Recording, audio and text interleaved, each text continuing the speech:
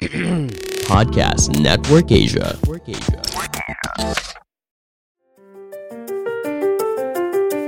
Hi, I'm Nikki Torres. This is Chief Best Friends, a podcast for work besties everywhere. We're here to help you succeed at work and in business through meaningful friendships.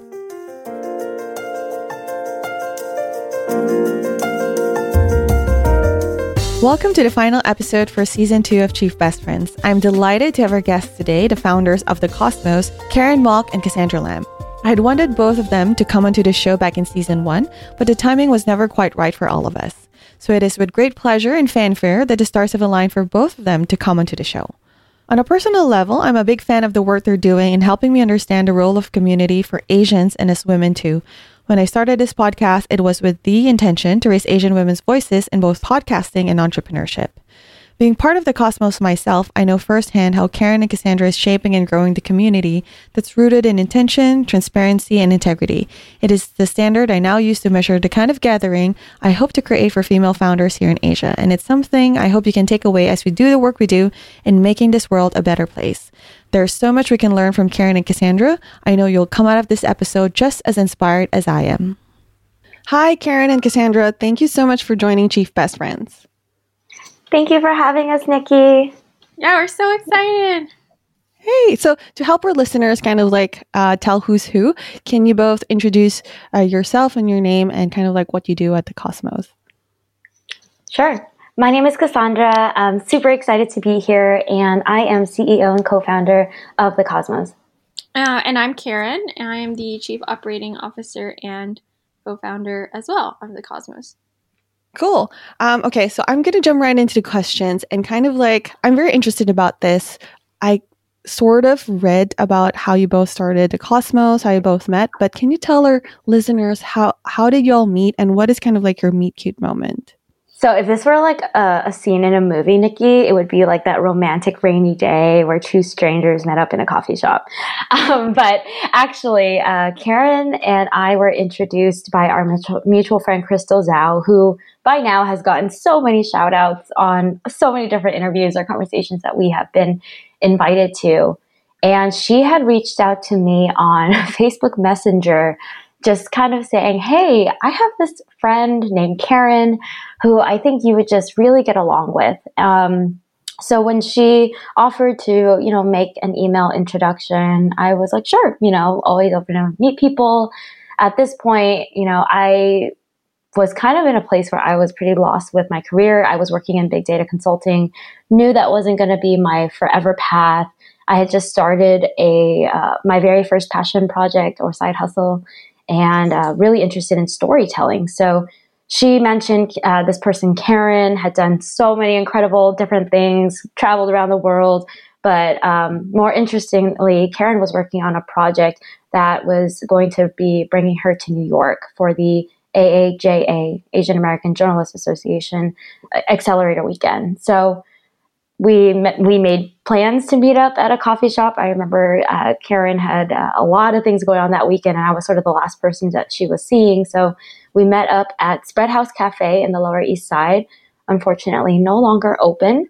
And we were there for about an hour. And I remember walking into this meeting just thinking, yeah, cool. It'll probably be another person that I just add on LinkedIn and, we maybe have a good time. Probably never see each other again.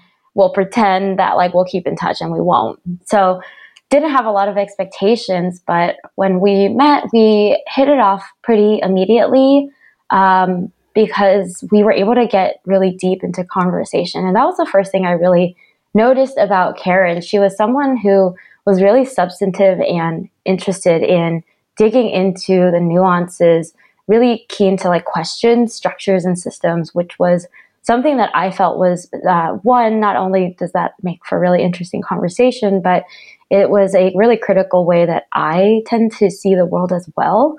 So that was, my first impression of Karen and the time that we first met. I love when you mentioned that you kind of were able to really hit it off and then kind of have deep conversations. Do you think that's one of the reasons why it's kind of sometimes odd, right? When you're meeting a person for the first time, you kind of want to put your best foot forward, even though it's kind of like a friend blind date, right? But how is it? I guess maybe this is also a question for Karen. Is that when you both met, how did you decide that you could kind of like have those conversations with somebody? Was there, because I know for some people, starting off that way might take a few more meetings. Was there anything in particular, if you could remember, that made you say like, oh yeah, I could totally have these kind of conversations with a person that I just met? That's a great question, and I reflect on that often because it's some kind of magic, really, when you have that connection with somebody. And I think for myself and Cassandra, it was a real alignment of the cosmos of where we It's were. really the cosmos. I know, I had to say it. Where we were in our lives, and I knew coming into that conversation that I was in this place where I was just exploring my Asian identity, and I had just gone through this accelerator, as Cassandra mentioned. And so I just had a lot of thoughts on my mind. And I'm an Aries, so I tend to be pretty forthcoming with my thoughts and opinions. And I was also in this phase of my life where I was just really tired of small talk conversations and superficial conversations. And I'd done a lot of community work in the past where that type of conversation style was really something that I learned and cherished. And so I'd been in this place where I was just trying to apply that in my own life. And with Cassandra, I think it felt very easy to talk to her because she's such an open-minded person. She's also just also like an Aries. And so I think we, as a moon sign, right? Am I getting it right, Cassandra? Yes, you totally got it right. Plus 10 points because this is on a podcast episode. Yeah, we had to. But the fact that there is alignment in our personalities made that first interaction really easy. And I really do chalk it up to astrology because of the similar energy. Like, we're both just like really excited, like really energetic, passionate people. And we also both have Gemini in us. So I think that's Cassandra's sun sign. So that's like her main personality. And then that's my rising sign, which is basically how people perceive me when they first meet me. So like we both come off very extroverted. And so it's always still really fun. I think whenever we hang out, which now we get to do more now that I've just moved to Brooklyn, there's like this instant chemistry and energy. And I don't take that for granted because you're right, Nikki, like you don't have that with every person. So in some ways we got really lucky. But I also think both of us were in a stage of our individual journeys where we were primed for that storytelling. Like we were both working on storytelling projects. So both of us were ready to go there. Cool. I love that you both kind of mentioned your signs because I'm also into that thing. Are you currently using any app? I just found out about the Pattern and then CoStar app, which is all about, finding out your friends' kind of like signs and seeing how aligned you both are. And I love the kind of like you mentioned that you have kind of like signs that overlap, even though let's say for someone it's a rising sign or for someone it's a moon sign. Because I currently have a friend right now who, when I look at our astrology, we do have kind of overlap in that regard. And you could really feel how easy it is to kind of like have those conversations with somebody. So I can understand what you're trying to say. But, earlier, Cassandra, you mentioned that your expectations, I guess, when you went in to meet Karen was that maybe you'll really have a good time and then kind of like vow to keep in touch, but maybe you might never. But obviously, we all know that kind of like didn't happen. So what happened in order for you both to nurture that initial spark of friendship and kind of like maintain it over the years? Yeah, and I guess just so that I don't sound like a total asshole who doesn't keep in touch with people, I think that like that became my expectation because I had been disappointed in past pursuits of, I think, trying to join different communities or try to reach out to someone and hope that it goes somewhere. And people have a lot of different things going on in their lives, and sometimes it really does feel like the stars like aren't aligned, right? You can really hit it off with someone, but they might just not be in a capacity right now to have another person in their life, because that does take work. So that's to speak to that part. And I think another reason Karen and I were able to jump in so deep, and honestly, we were both really, I think, refreshed by the ability to do that instead of doing the little song and dance of tiptoeing around the things that we really wanted to talk about. Was, I think we have to also contextualize that Karen and I met in November 2017. So this, like, the backdrop of that year was quite serious and somber. Trump had been elected. The country was going through Me Too, and the Women's March was kind of like being planned and would later take place in January 2018. So there was a lot of frenetic political energy going on that was contributing, I think, to the environment in which Karen and I were starting to analyze or reanalyze, if you will, like our values and what we wanted to do with our lives and who we thought we were. And that was a really powerful opening, I think, for our relationship. But it was actually quite easy to keep in touch, because what we would later discover is true Cass and Karen fashion. That very first conversation birthed like a project. Like, we came up with the genesis of the Cosmos, or at least a next step as to what would eventually become the Cosmos, that in that conversation. So we talked for so long in this cafe that they shut down at 9 and then they kicked us out. So Karen and I were standing on the sidewalk. I walked her to her subway because she had to go back to Bensonhurst with her grandparents. And while we were standing on the sidewalk, we pulled out our phones and put on a recurring Google Calendar on each other's a recurring invite on each other's calendars. Yeah. And the initial idea was called Project Summit. We were thinking about putting together a summit for Asian women. And the funny thing is that we would actually do that last year, but that was our first idea. And we wanted to just keep in touch to sort of flesh it out and see what the next steps were. Obviously, it sounds ludicrous right now to be like, wait, you met this person in an hour, you decided you wanted to produce a large-scale event. We would realize in our next meeting that we might have bit off more than we could chew. So we ended up scaling down and taking different steps that did eventually lead to the Cosmos. So I guess that's to answer your question. It was relatively easy to keep in touch because we decided to work on a project immediately.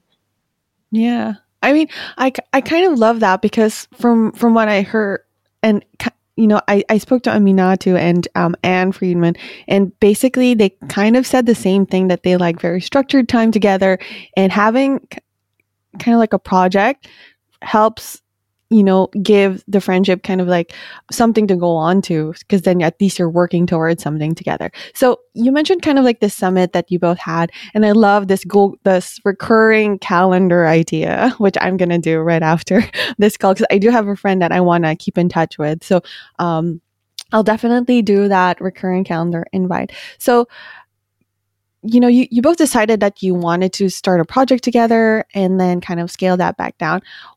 How did you both know that you could really kind of push through with it together?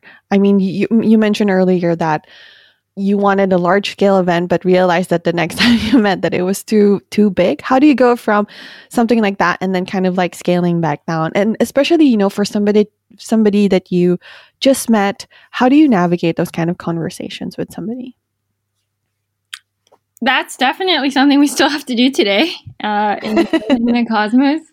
I think part of it was our initial excitement.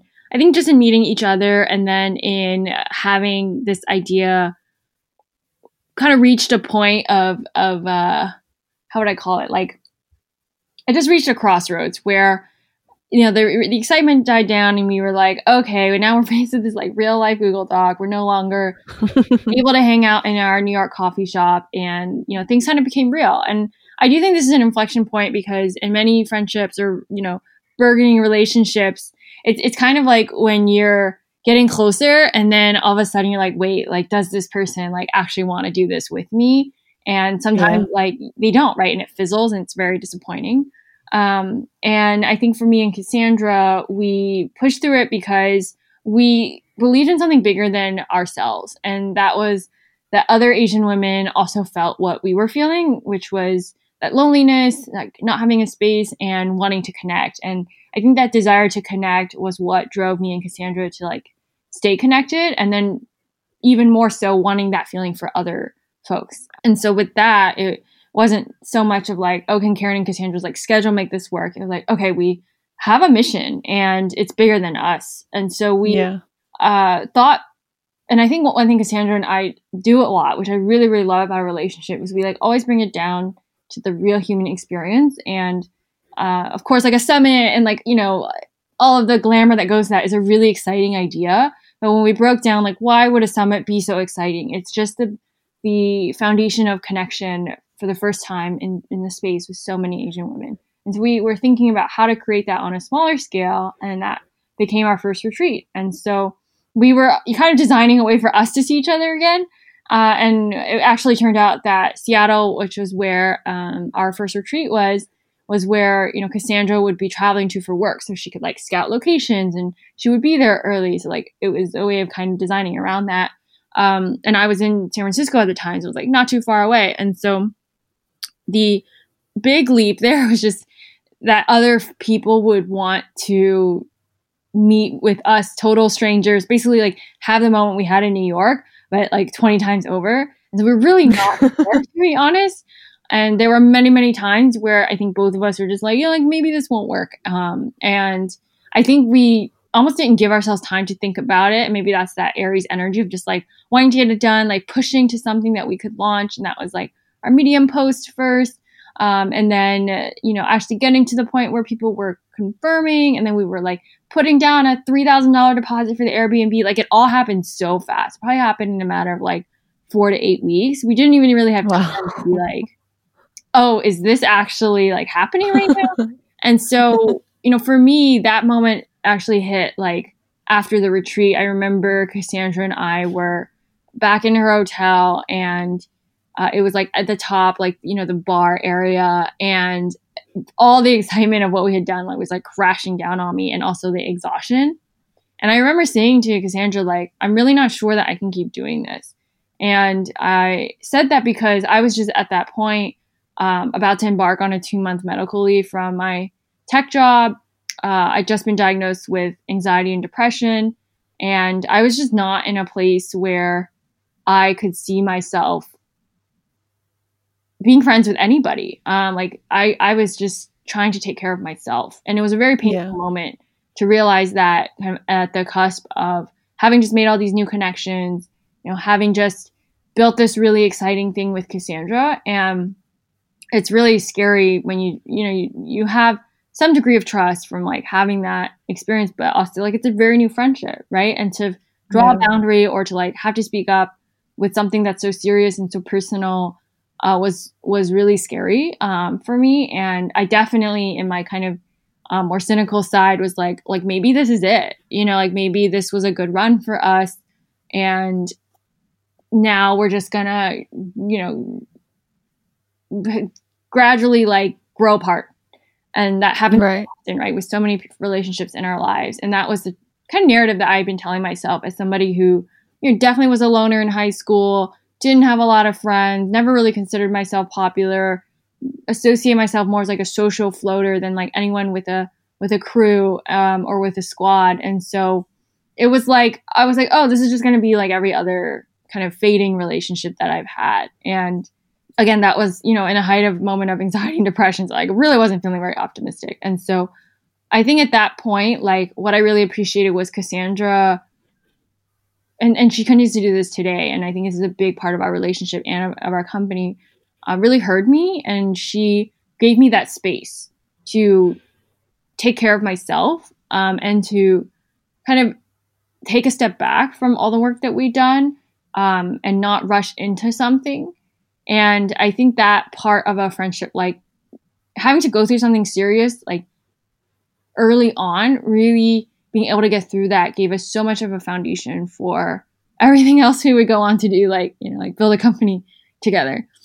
And Cassandra, you have another version of the story from how you remember it.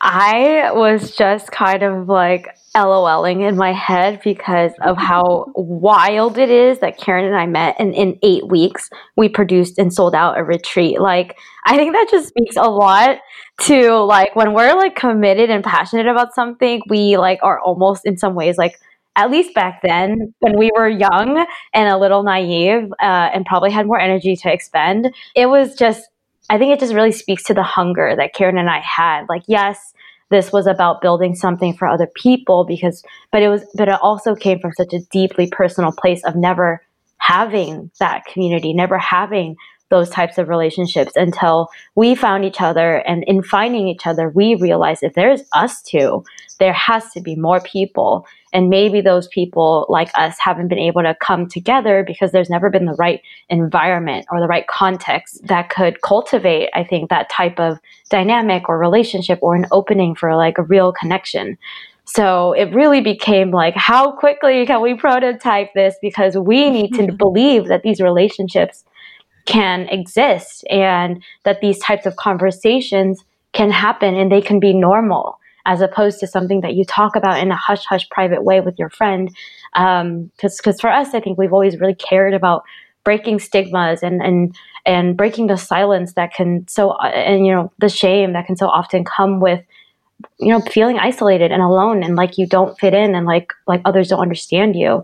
So that, speaking to how Karen shared her depression anxiety journey with me, like that, I think that was one of like multiple different layers of like breaking shame, silence, and stigma that happened very early on in both our friendship and our, burgeoning co-founder relationship. And I guess it wasn't really co-founder; it was a collaborator relationship at that point in time. But yeah, it was really hard. You get whiplash when you work for so fast, so hard on something. Karen and I also had full-time jobs in very demanding work environments. So we were doing this on top of that. And then eventually your fuel runs out, right? Like, I remember being so exhausted because we naively had facilitated almost every activity that we had planned for that whole 3-day weekend. We vowed to never do that again because we realized that is just wild. But I think we learned a lot through trial and error. And I remember actually in that kind of gap between, so that retreat was January 26th to 28th, 2018. And Karen was starting her 2-month leave. And I was flying out to visit my sister in SF the following month of February. So that was when Karen and I got to like hang out again. And, in a long distance relationship, it is important to know when the next time you're going to see your partner is, right? Because it gives you something to like look forward to build towards, like you were saying earlier, Nikki. So that was something that we could look forward to. And we got to hang out. And that was actually, I think that day Karen led us in this really fun exercise where we realized we have to name this thing that we were creating on accident, sort of. And so we did this exercise where we both, so we set a timer for 3 minutes and wrote everything possible that felt like it could name this project. And there were so many terrible names. I remember there was a point where we were like deciding if the company name or the community name, project name, whatever, should be a plant. And I remember we were thinking about fern. So glad we did not go down that path. But that's actually like, that was a really fun day in which like we finally got to name what we were working on. And I think for me, that was a critical moment where I realized like, oh, like we're not just friends anymore. Like we're co-founders. We're working on something together. And I think it's really unique for us to happen in parallel. I think sometimes it's one way or the other. Like you become best friends through being co-founders, or you were best friends before. For us, it happened in lockstep. Yeah, I love that. It kind of like gives me goosebumps hearing the story. And also because like when I think of the Cosmos, and for listeners, I'm actually part of the Cosmos. So I when I came across the Cosmos, it felt like a coming home.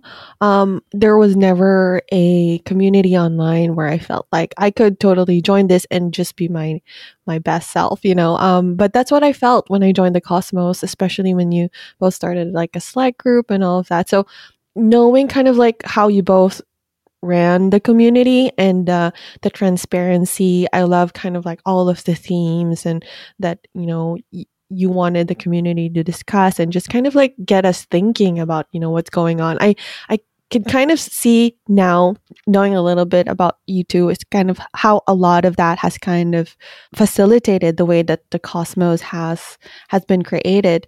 And even the name, the Cosmos, I don't know, you can correct me if I'm wrong, but even the name I feel like is so serendipitous.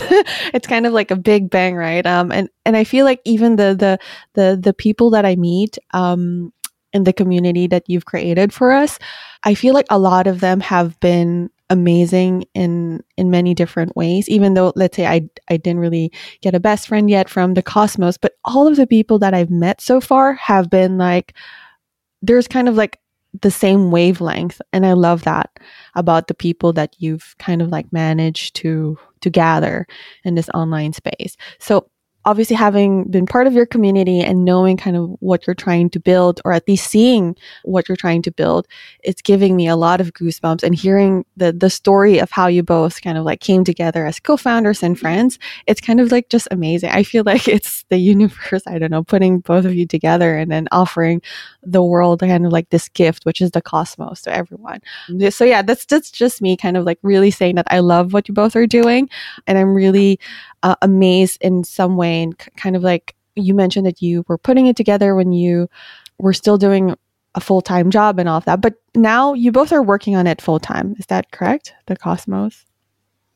Yeah. Yes. We have to celebrate that because it was such oh my God. I feel like Karen and I, like, sometimes it's funny. I feel like a lot of times people want to hear like the glorious story about like, so what's next? Now that you're full time, tell us about the amazing things that you want, like you guys are going to like achieve. And Karen and I are like, let's talk about how freaking hard it is, and why is it so hard for so many BIPOC and women of color to navigate this, right? Like to get to this point. And I feel like it doesn't get talked about enough. It's certainly something that we don't take for granted, because I think Karen and I, there were so many conversations I remember where, like, whether it was Karen or I saying, I don't know if I can do this anymore, in different ways, multiple inflection points where one of us, like, due to life circumstance or change of values or a tough situation that made us question, like, it really is, oh my God, in some ways it's like a marriage. You have to keep choosing this, you have to keep choosing, first of all, how you're going to show up, if this is worth it, if you believe in it. And I just want to highlight that, like, that is still very much, always top of mind for us. It doesn't go away just because you're full time anymore. And I just like to highlight that narrative, because it's not always rainbows and sunshine. The moment you like cross that inflection point, you just have bigger and different challenges.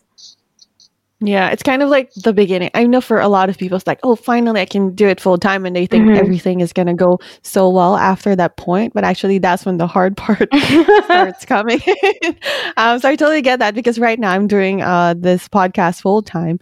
So I totally feel that right now. Congrats! It's like, congratulations, Nikki. Oh, that's big. Thank you. But the reason why I'm doing it full time is because because of COVID, with all of the layoffs with jobs. So I was affected by that.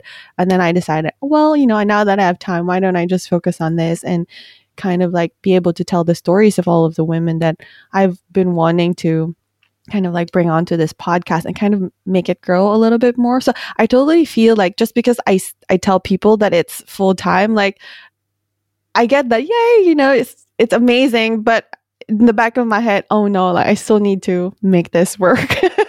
So yeah, but I totally get that. But I want to go back to the Cosmos and the community that you're building for all of the Asian Americans out there, or Asians in general.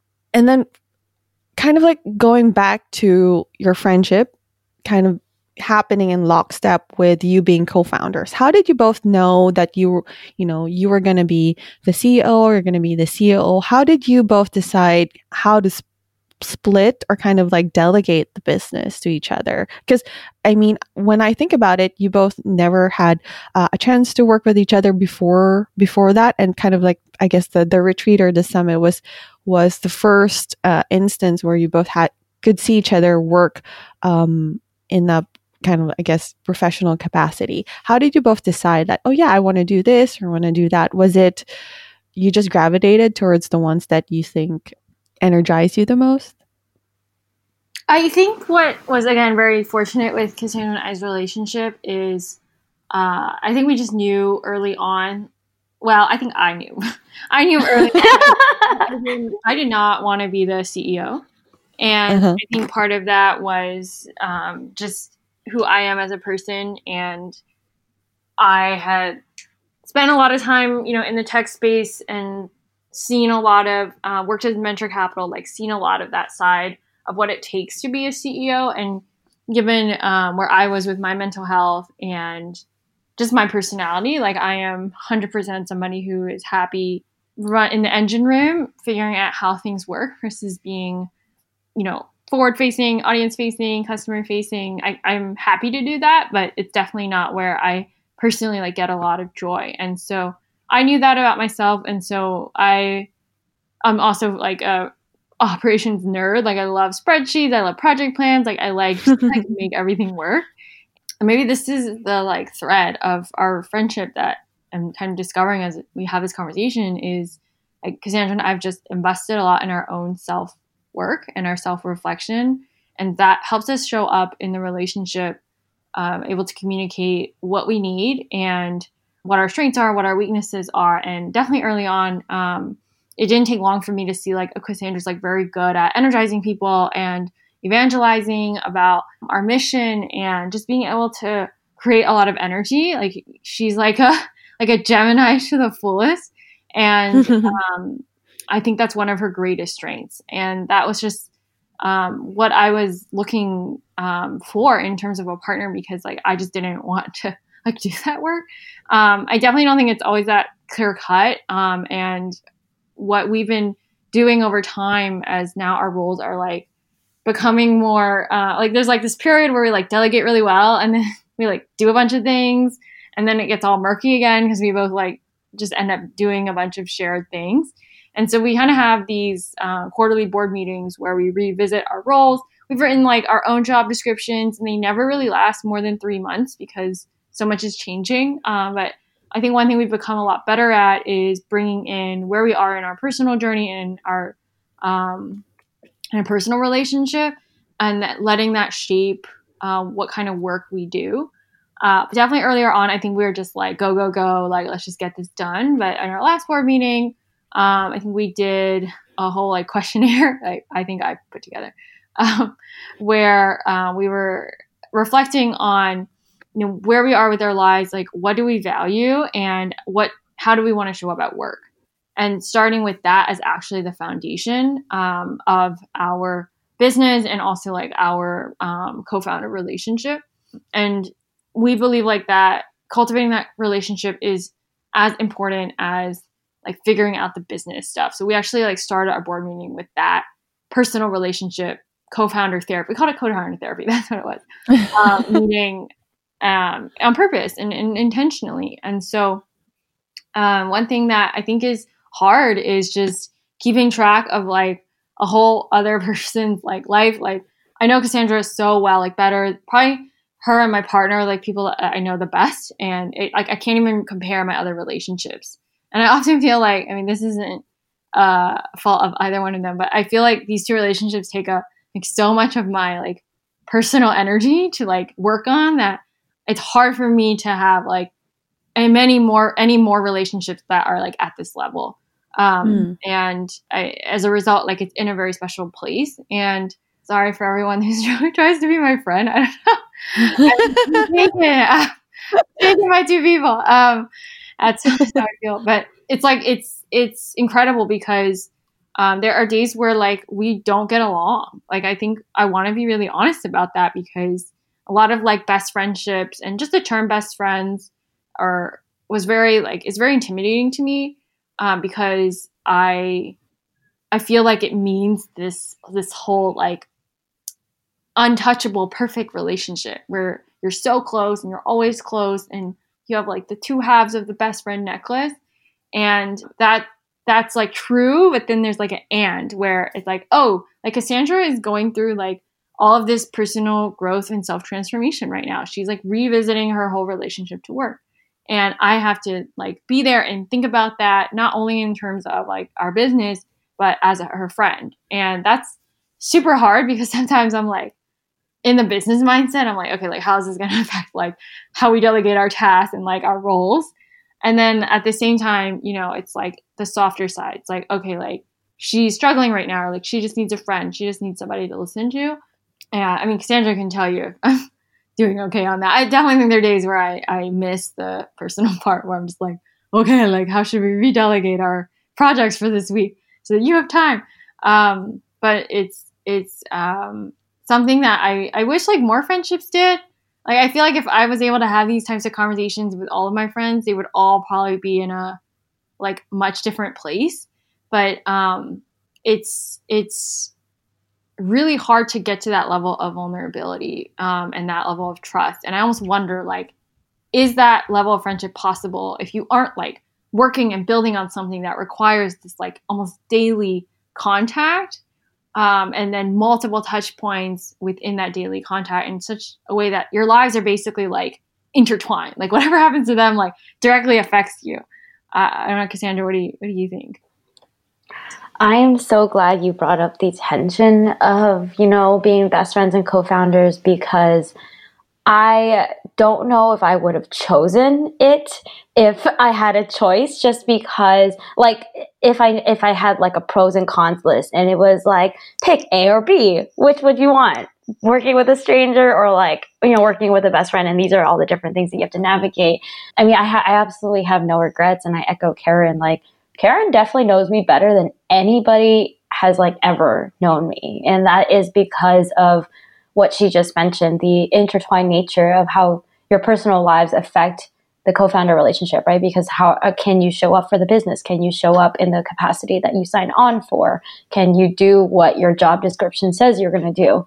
And also, you know, like when one of us can't show up maybe the way we want to, for a very long time, the team was really just me and Karen. Like we have had other team members, but she and I have always primarily carried the brunt of the work as the two people who wanted to see this all the way through should.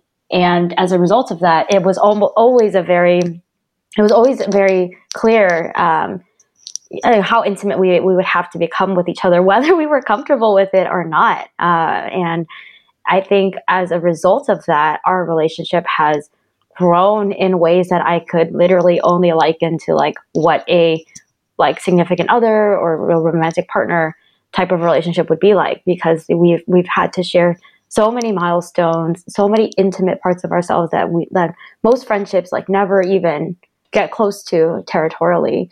And I think that it is such a unique relationship and I deeply cherish it. I just wish that there wasn't this weird pressure to pretend that just because you are co-founders or your best friends or your co-founders and best friends, because I certainly don't think every co-founder relationship is a best friendship, that doesn't mean that it's always like sunsets and, you know, and champagne and like giggles. Karen and I have had some of the hardest conversations I've ever had with another human being who is like not a family member.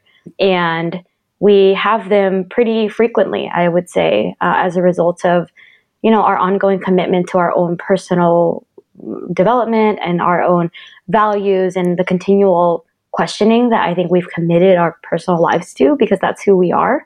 On top of that, we've built a company, a community, literally grounded in mine and Karen's, you know, personal values. And over the years since the Cosmos has evolved, those values have come to really also be informed by, you know, the community that has come up. But at the end of the day, like they really do come from us and our commitment to embody them. So it gets even further amplified. And as a result, it's almost like your entire relationship is just so public because of the way that it's been positioned, and people feel like they can, you know, project fantasies onto it. And there often isn't, you know, and even when we get invited to like panel interviews or podcast interviews or press, any conversation that asks about our relationship, it's almost like better I guess as an aesthetic, if it's painted as this like awesome, impenetrable, things never go wrong, we always have the right answers. But something that Karen and I are, especially in 2020, really doubling down on is like, how do we dig into the nuances here and tell a very authentic narrative about what it takes? Because it is a lot of work. And I think when we don't tell the story of how much work it takes and how much commitment and honesty, vulnerability, the perseverance and like the consistent willingness to show up for ourselves so that we can show up for each other in the company, I think it creates a really tough gap for people who might be starting out their business building or who may not be there with their co-founder to ever feel like they could, pass that chasm, if that makes sense. It feels like an insurmountable gap between someone who might be starting out or might be going through co-founder problems and like this, I guess, fantastical picture. I think many companies actually fail, not because of product or revenue, but because of the co-founder relationship. And that's also, Karen told me a lot of horror stories about that in the beginning of our relationship. And I was like, okay. Oh. Is this our way of potentially, what's it called? Preparing me in case this doesn't work out. Like a foreshadowing. Yeah, like just so you know, asterisk. I'm just kidding.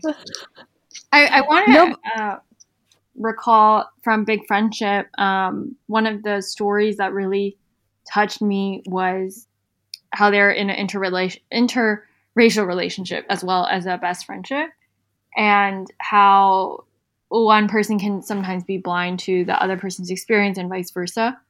And that's something that I think has shown up in ways for Cassandra and myself. Like, even though we're both Asian American, like Cassandra is Vietnamese and I'm Chinese, and she's from California and I'm from South Carolina.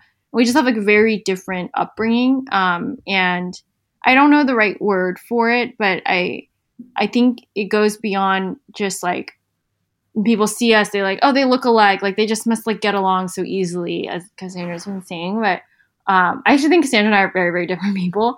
Cassandra, you probably would agree. Hopefully. Oh, 100%. Despite the fact that we have, some signs in our sun, moon, rising, we are very different. 30 minutes with us, you probably couldn't tell. If you spent like 3 weeks, you would definitely be able to tell.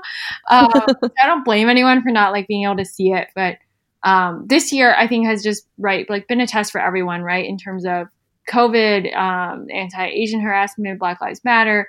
Every angle of like our lives has been questioned and turned over in some way. And some of the hardest conversations Cassandra and I have had are around how we approach politics and how we approach activism. And we just have such different styles. And I remember one of the challenges that we had this year was really, really a tough one. And I want to share it because I think it's hopefully the type of conversations like we're all having with people we love, because of what's happening.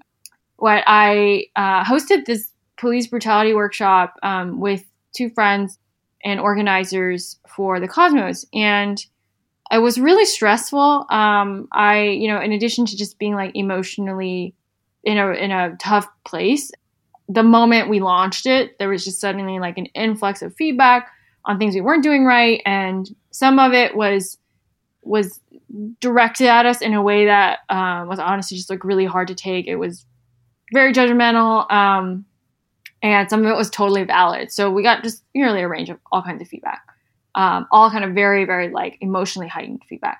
And so my response at that time, I was like in a stress state. I was like also reacting in a very like emotional way, and I was also very protective of the event because I wanted it to be good. I felt a lot of pressure to like say something good on this, not good, say something like meaningful and helpful to the Asian American community, and really make an impact towards helping our community move towards a world where there is not any more instances of Black people dying at the hands of police brutality.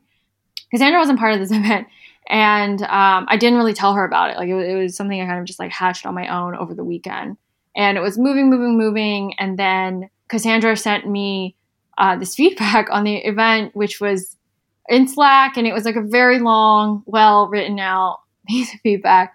And I was really, really upset by it. Part of it was just, I felt really unsupported. I felt like a lot of it was really just unhelpful given like where we were and how tense the times were. And I just like personally felt attacked. And to have somebody that, you know, whose opinion I respect and trust so much, who I count on like as a best friend and as a co-founder to like say all of that to me was like just heartbreaking. Like I can't even really put it into words. I think if it had been anybody else, like it probably wouldn't have hit me so hard. And I think that was a moment where it was like the friendship pressure, the co-founder pressure, the pressure of just building anything that is addressing race and identity in 2020 kind of just exploded. And we had like a really, really hard conversation. Cassandra cried. I cried. It was like, I was like, I just need some space from you. Like, I just like couldn't even resolve it at that point. I was like, I just like can't talk to her. And so in all of this is like kind of the realization that like this is somebody who's like, you know, so close to you, knows you better than anyone, that you like literally can't stand to talk to, and kind of grappling with that reality, right? It sounds so like, again, it's best friendship and co-foundership. And I remember feeling a lot of shame about it. I remember feeling really confused, just feeling let down, like a lot of feelings. And there was one like really true silver lining though. And I think it was just, I knew in the bottom of my heart that we're going to talk again, that we are going to move forward from this, and this is going to be a learning experience. And I knew that I just had to get through those emotions, like those real human emotions, to get to the point where like we could talk about it in a really healthy way. And we did. Like we had like I think 2 or 3 meetings where we had like hour-long conversations about it, and that actually became the foundation for like our new mission and values, which we launched about a month after. And I don't think we would have gotten there as a company if we hadn't had that experience, because it pushed us to like confront our differing views on how to be active on this issue of Black Lives Matter, on what the Cosmos' like role in all of that really is.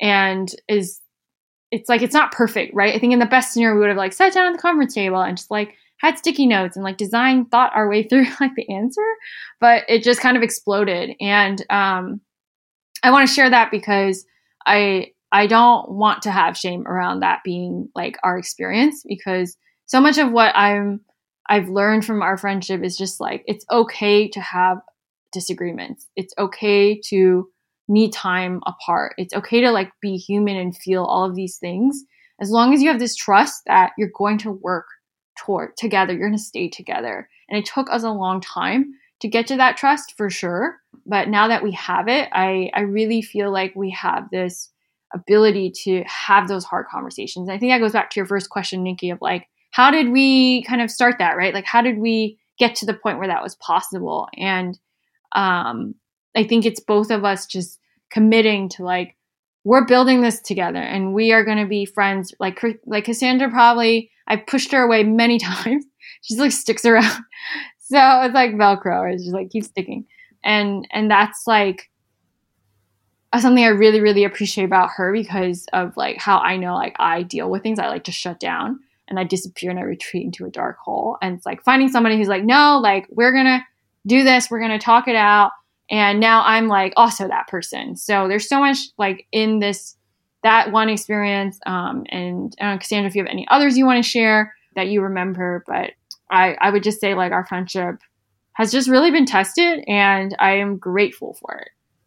I also want to add, and thank you, Karen, for sharing that, because it's definitely, I think, a really difficult story, and one that, you know, if Karen and I hadn't done all the self-work, we would be really hesitant to let people into, because it feels so personal, and it feels like something that can be so shameful, right? Like having differing views about how to do something in such a politicized time. But on the other hand of that, like while like what I said hurt Karen's feelings, and she was feeling like as she said, like some shame about her response about it, I went through like a whole spectrum of emotions on it too. I went from being like really frustrated with Karen because I felt like I didn't have any context in the event, and then I think when I saw some of the feedback roll through, part of me was like, oh, if I had been part of it, then maybe this wouldn't happen, and then nobody would be feeling this way. And then when I sent like the feedback in Slack, I definitely had this nagging feeling of like, oh, that was kind of like sending the drunk text that you're not supposed to send that starts a fight with, a partner or something like that. I definitely had that similar like stomach churning sensation. And then I had to deal with like my own shame and guilt. And I was very uncomfortable at how what I said hurt somebody else. And and even more uncomfortable with the fact that like we had to take time apart as opposed to like running towards a solution right away, which honestly would have been more for my benefit of like not feeling uncomfortable as opposed to like really allowing us both to show up for the conversation. So it was all around a very uncomfortable experience. But I think like any transformative experience that's going to test you, allow you to up-level your relationship, perhaps like burn away like some of the crap that might have been keeping us, I think, from seeing each other, like really, really seeing each other. I feel like having gone through that, we were able to look at each other in a different way that was for the better, ultimately. And I actually think like that's just one of the very, I think, difficult things that Karen and I had to go through this year. The other one that I think really, 2020 was like our co-founder Olympics, Karen, now that I'm thinking about it. Oh, it's like, yeah, or like Quidditch. It's like, okay, which match are we in right now?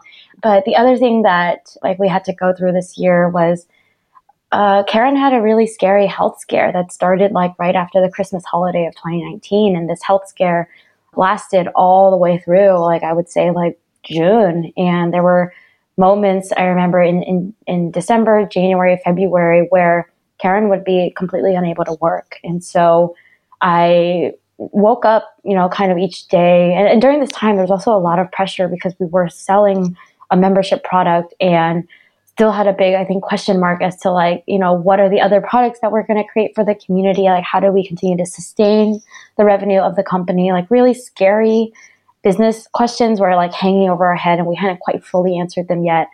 And meanwhile, my co-founder is like, sick and not sure of what's going on. And, having to hold those two at the same time I think it was really challenging for both of us. And I'm just sharing this because one of the things that Karen just mentioned was sometimes she can withdraw or push people away. And there were a couple of moments where, Karen really did sit me down and say that she honestly was thinking about looking for another job. And I felt like really crushed by that. To have worked together, with somebody for so long, in some ways, you can start to connect your identity and your dreams and like your kind of like, I guess, like this next stage of your life to what this project could become, what this company could become. And, in that moment, like I both had, deep empathy for why she wanted to do that. And at the same time had to sit with the discomfort of like, I'm feeling really disappointed and I don't think this is the right avenue, the right person to share that with. And I don't know who else to share it with because this is the person that I have built this whole thing with. And she's the only person that would really understand. I might be able to talk to other friends who have co-founders, but it's very different because they just don't understand the unique nuances. So I think that experience, and I would love for Karen to share a little bit about that, it tested our relationship in a different way because I think it really highlighted, the health costs of entrepreneurship. And we both had to question, is working at this pace something that we're okay with? Is it worth it? And ultimately, she and I landed on no. And that led to very real, tangible changes in our company policy, how we show up. We had many, many meetings and Google Docs about this. And two, I think it also really made us, think clearly about, if we can get out of this, like what has to change and what are the different, almost like fail-safe measures that we can put in place if there is any such thing as a fail-safe measure so that, if we do need time to care for ourselves, that is something that we plan for so that it can happen. But that was another really hard period, but when we did navigate it together, and we still chose to work together. And now Karen lives in not just Brooklyn, but in my neighborhood of Crown Heights. That's another thing. We've been remote this whole time. So like a lot of miscommunication also happened because Karen and I were like slacking each other, like while she was not feeling good, like I would be like, okay, do I text her? Do I call her? Do I leave her alone? Like it made it really, I think, extra challenging to try to navigate the communication. But the fact that we're like, she's here now in Brooklyn, I can walk over to see her and her puppy. It really feels like such a fucking blessing because, oh my God, like Nikki, there were so many things that really, I think, tested whether or not we were even going to get here. And I think there will still be, as we go forward, like things that test us. And, as I reflect on it now, like I think if we weren't building like the Cosmos together, our approach to a lot of these scenarios might have been very different. I think the Cosmos has been our accountability in a way of really living by values that we are building a company around. And one thing that I think Cassandra and I both share is having the leadership. So like myself and Cassandra really embody the values of our company. Like one thing that I have just like huge problem with is just hypocrisy within companies, especially mission-driven companies where you're selling one thing, but you're actually doing another thing. And I there's all kinds of takedowns right this year of like other female-founded companies who've like somehow committed this crime. And it's really hard to read that in the media because being a founder, I can see now like how things can just kind of go astray as you're like getting pressure to grow your revenue and you have investors and press, and it all just feels so important. And at the end of the day, I think what Cassandra and I friendship and relationship has been able to ground us in is like the importance of the person and the humans that make it all possible. And because we're building a company that's explicitly on a mission to help Asian women care for themselves, we have to ask ourselves every day, like, are we doing that? Are we caring for ourselves? And as Cassandra mentioned, like there's all been kinds of like scary, difficult, challenging, unexpected experiences and events that have made us question that in like a major way. Even just, now, like where things are pretty chill, that's like literally like the description of our relationship right now, like on the pattern is chill. We have to like ask ourselves that. And like now we're like, okay, are we working too much? Like, and putting all this stress on ourselves. Like we just had that conversation today where we're like, oh, we're both feeling really like underwater all of a sudden. And what do we need to regroup so that we have time to like go roller skating on Friday and like chill and like take care of ourselves and our pets. Like we both have pets. I need to go to the vet. Like things are happening, and I know her pet and she knows mine, and like we're not even mothers yet, but we're kind of like proxy pet mothers, right? And so just seeing like suddenly like you have to adjust your schedule to care for something else. Like I really feel confident that we can build a company that adheres to that because we like are doing that in our own relationship. And I think I'm if anything, I'm like paranoid about that. So like anytime I catch us slipping, I'm like, wait, like we're not doing this one value. We need to be more compassionate. I know I sound like a mom, an Asian mom, but I think that's something I'm just so grateful like for the Cosmos, because again, like I was saying in the beginning, I don't think I would care so much if we weren't building, like if we were just building like a enterprise software company, I probably wouldn't like care so much about the values because we're just like selling the software thing, right? But no, we're like selling, if anything, like what we're trying to live every day. And if I could like package, a guide to like how to have all these hard conversations with your co-founder, like I would, and I think we've even tried to write blog posts about it, talk openly about it with our community. And this space is just so, I don't know, like it's fun and it's exciting and it's really meaningful for us to be able to have this conversation today. Because I think it's what Cassandra and I have struggled with, like looking at other founder stories. Like, do people, like, do they get in fights? Like, how do they resolve things? Like, does everyone just go to founder therapy? There's a real like dearth of that information. And so, I'm like more than happy to share the hard stories and hopefully like show that like the friendship is not at risk just because you have a hard conversation, just because you take a day off from each other. That commitment to each other is something that, like Cassandra said, like we choose every day. And some days, like I definitely didn't choose it and didn't want to choose it and told Cassandra I didn't want to choose it.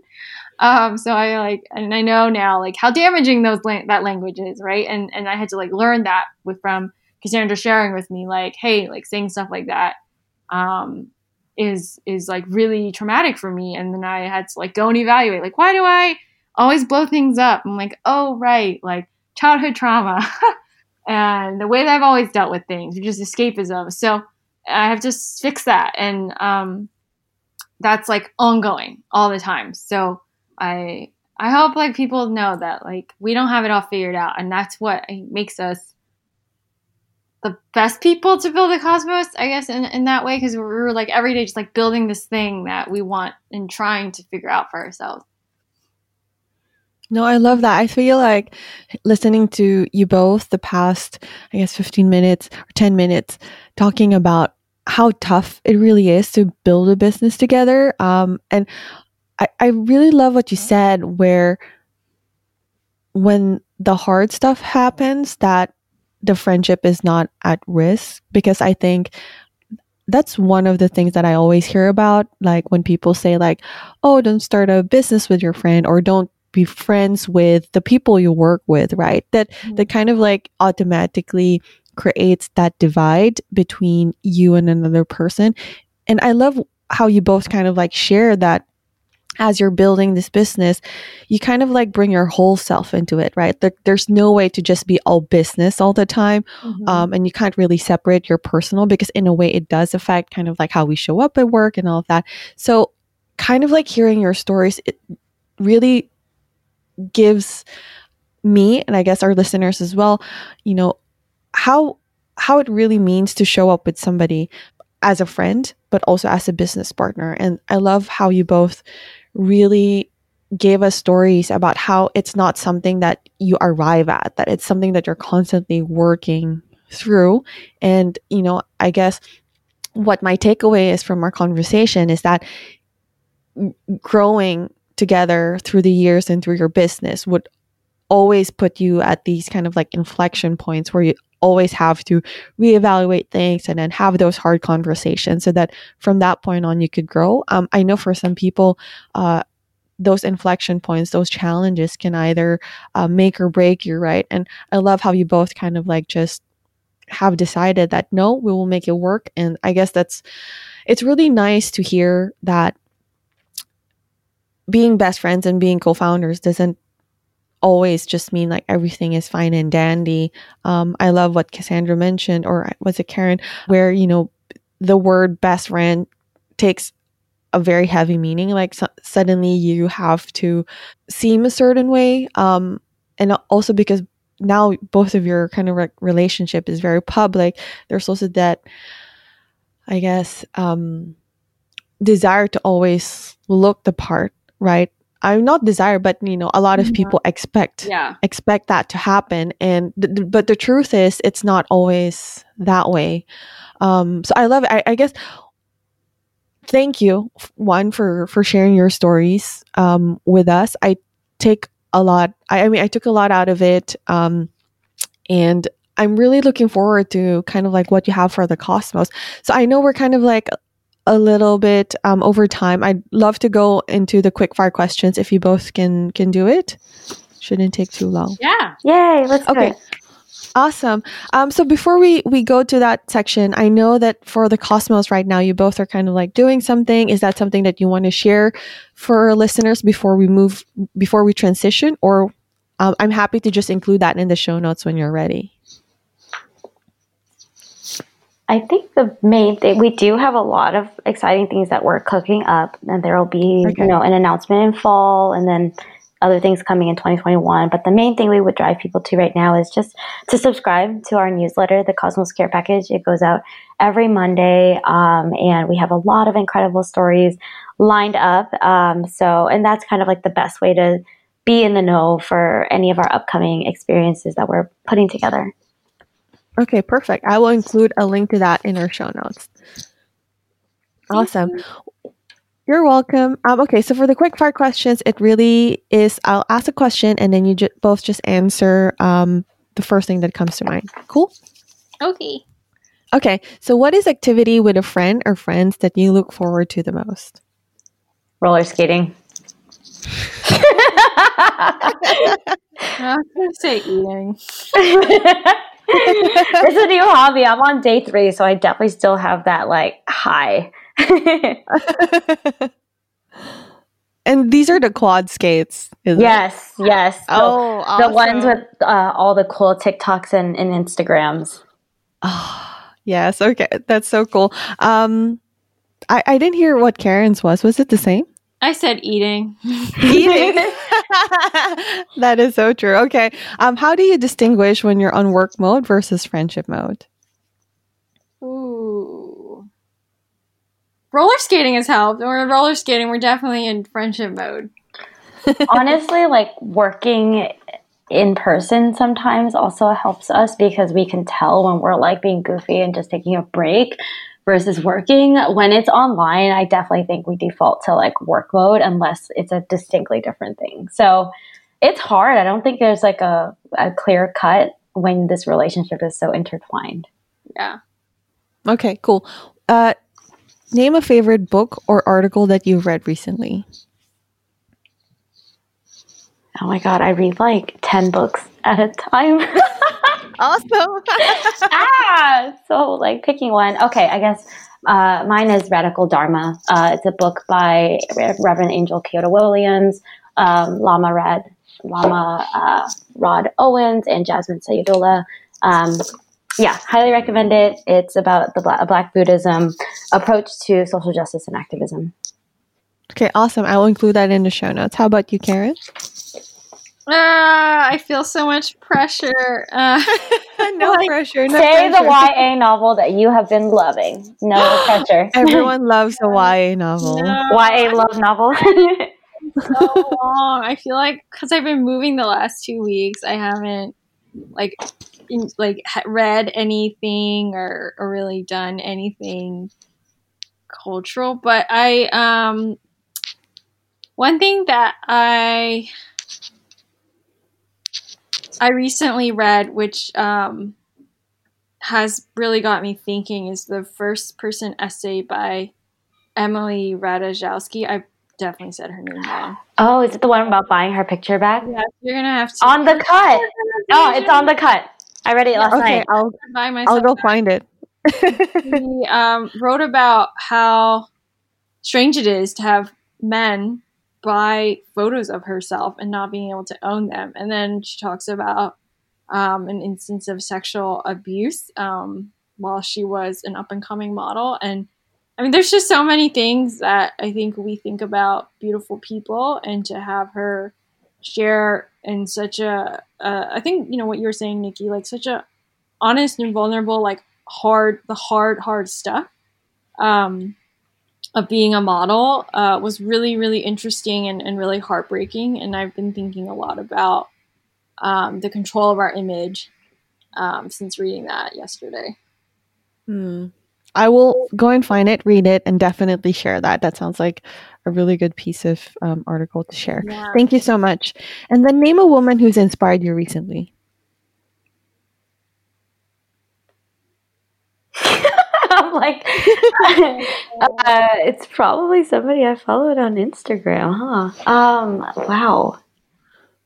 These are good questions. I would have to say, I'll give you some time to think, Cassandra. I'm collaborating with an organization called We Are AAPI, and they're founded by 4 Asian women who worked on one of the primary campaigns, the candidates for president for the Democratic nomination, Pete Buttigieg, and they have such a strong sense of civic engagement, and they're really passionate about the issue. And honestly, like all this time, I just haven't met very many Asian women who are into politics and involved in campaigns and voter engagement. And given that our election is coming up in November, and just from meeting them, I've learned so much about how Asian Americans just aren't talked to by either party or either campaign. And as a result, there are real surmountable challenges to Asian Americans being able to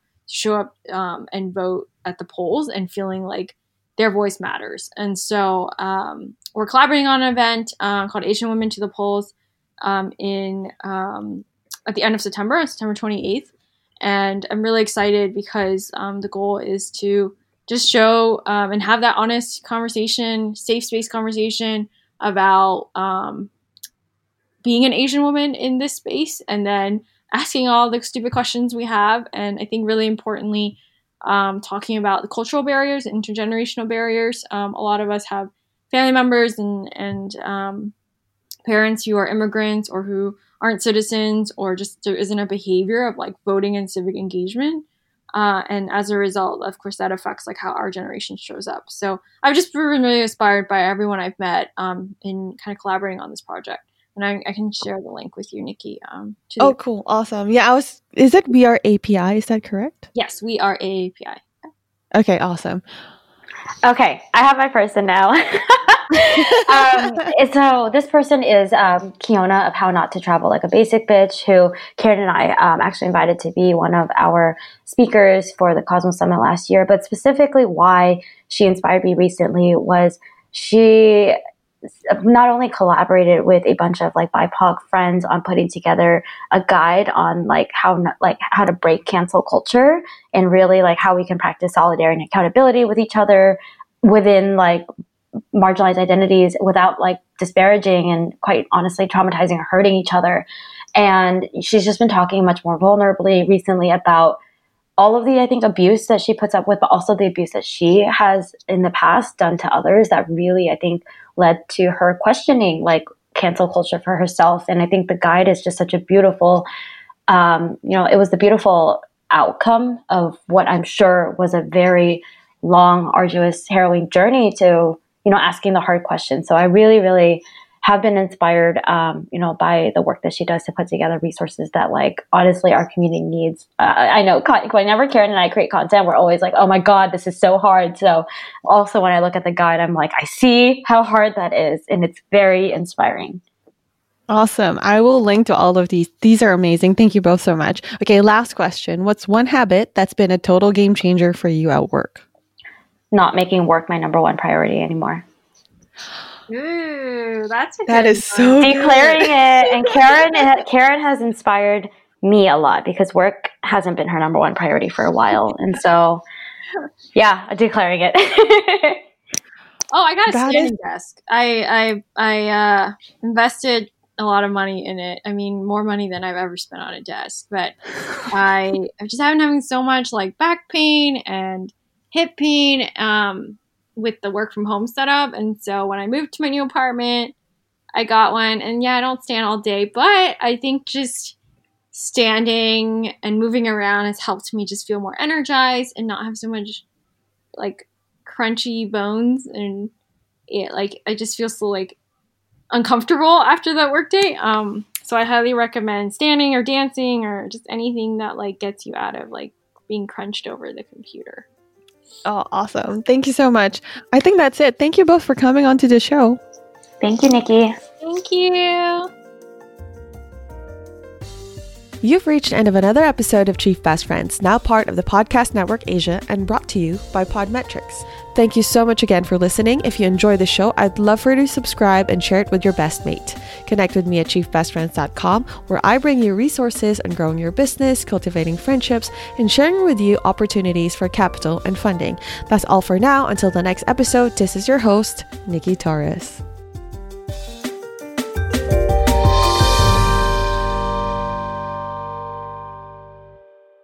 The views and opinions expressed by the podcast creators, hosts, and guests do not necessarily reflect the official policy and position of Podcast Network Asia. Any content provided by the people on the podcast are of their own opinion and are not intended to malign any religion, ethnic group, club, organization, company, individual, or anyone or anything.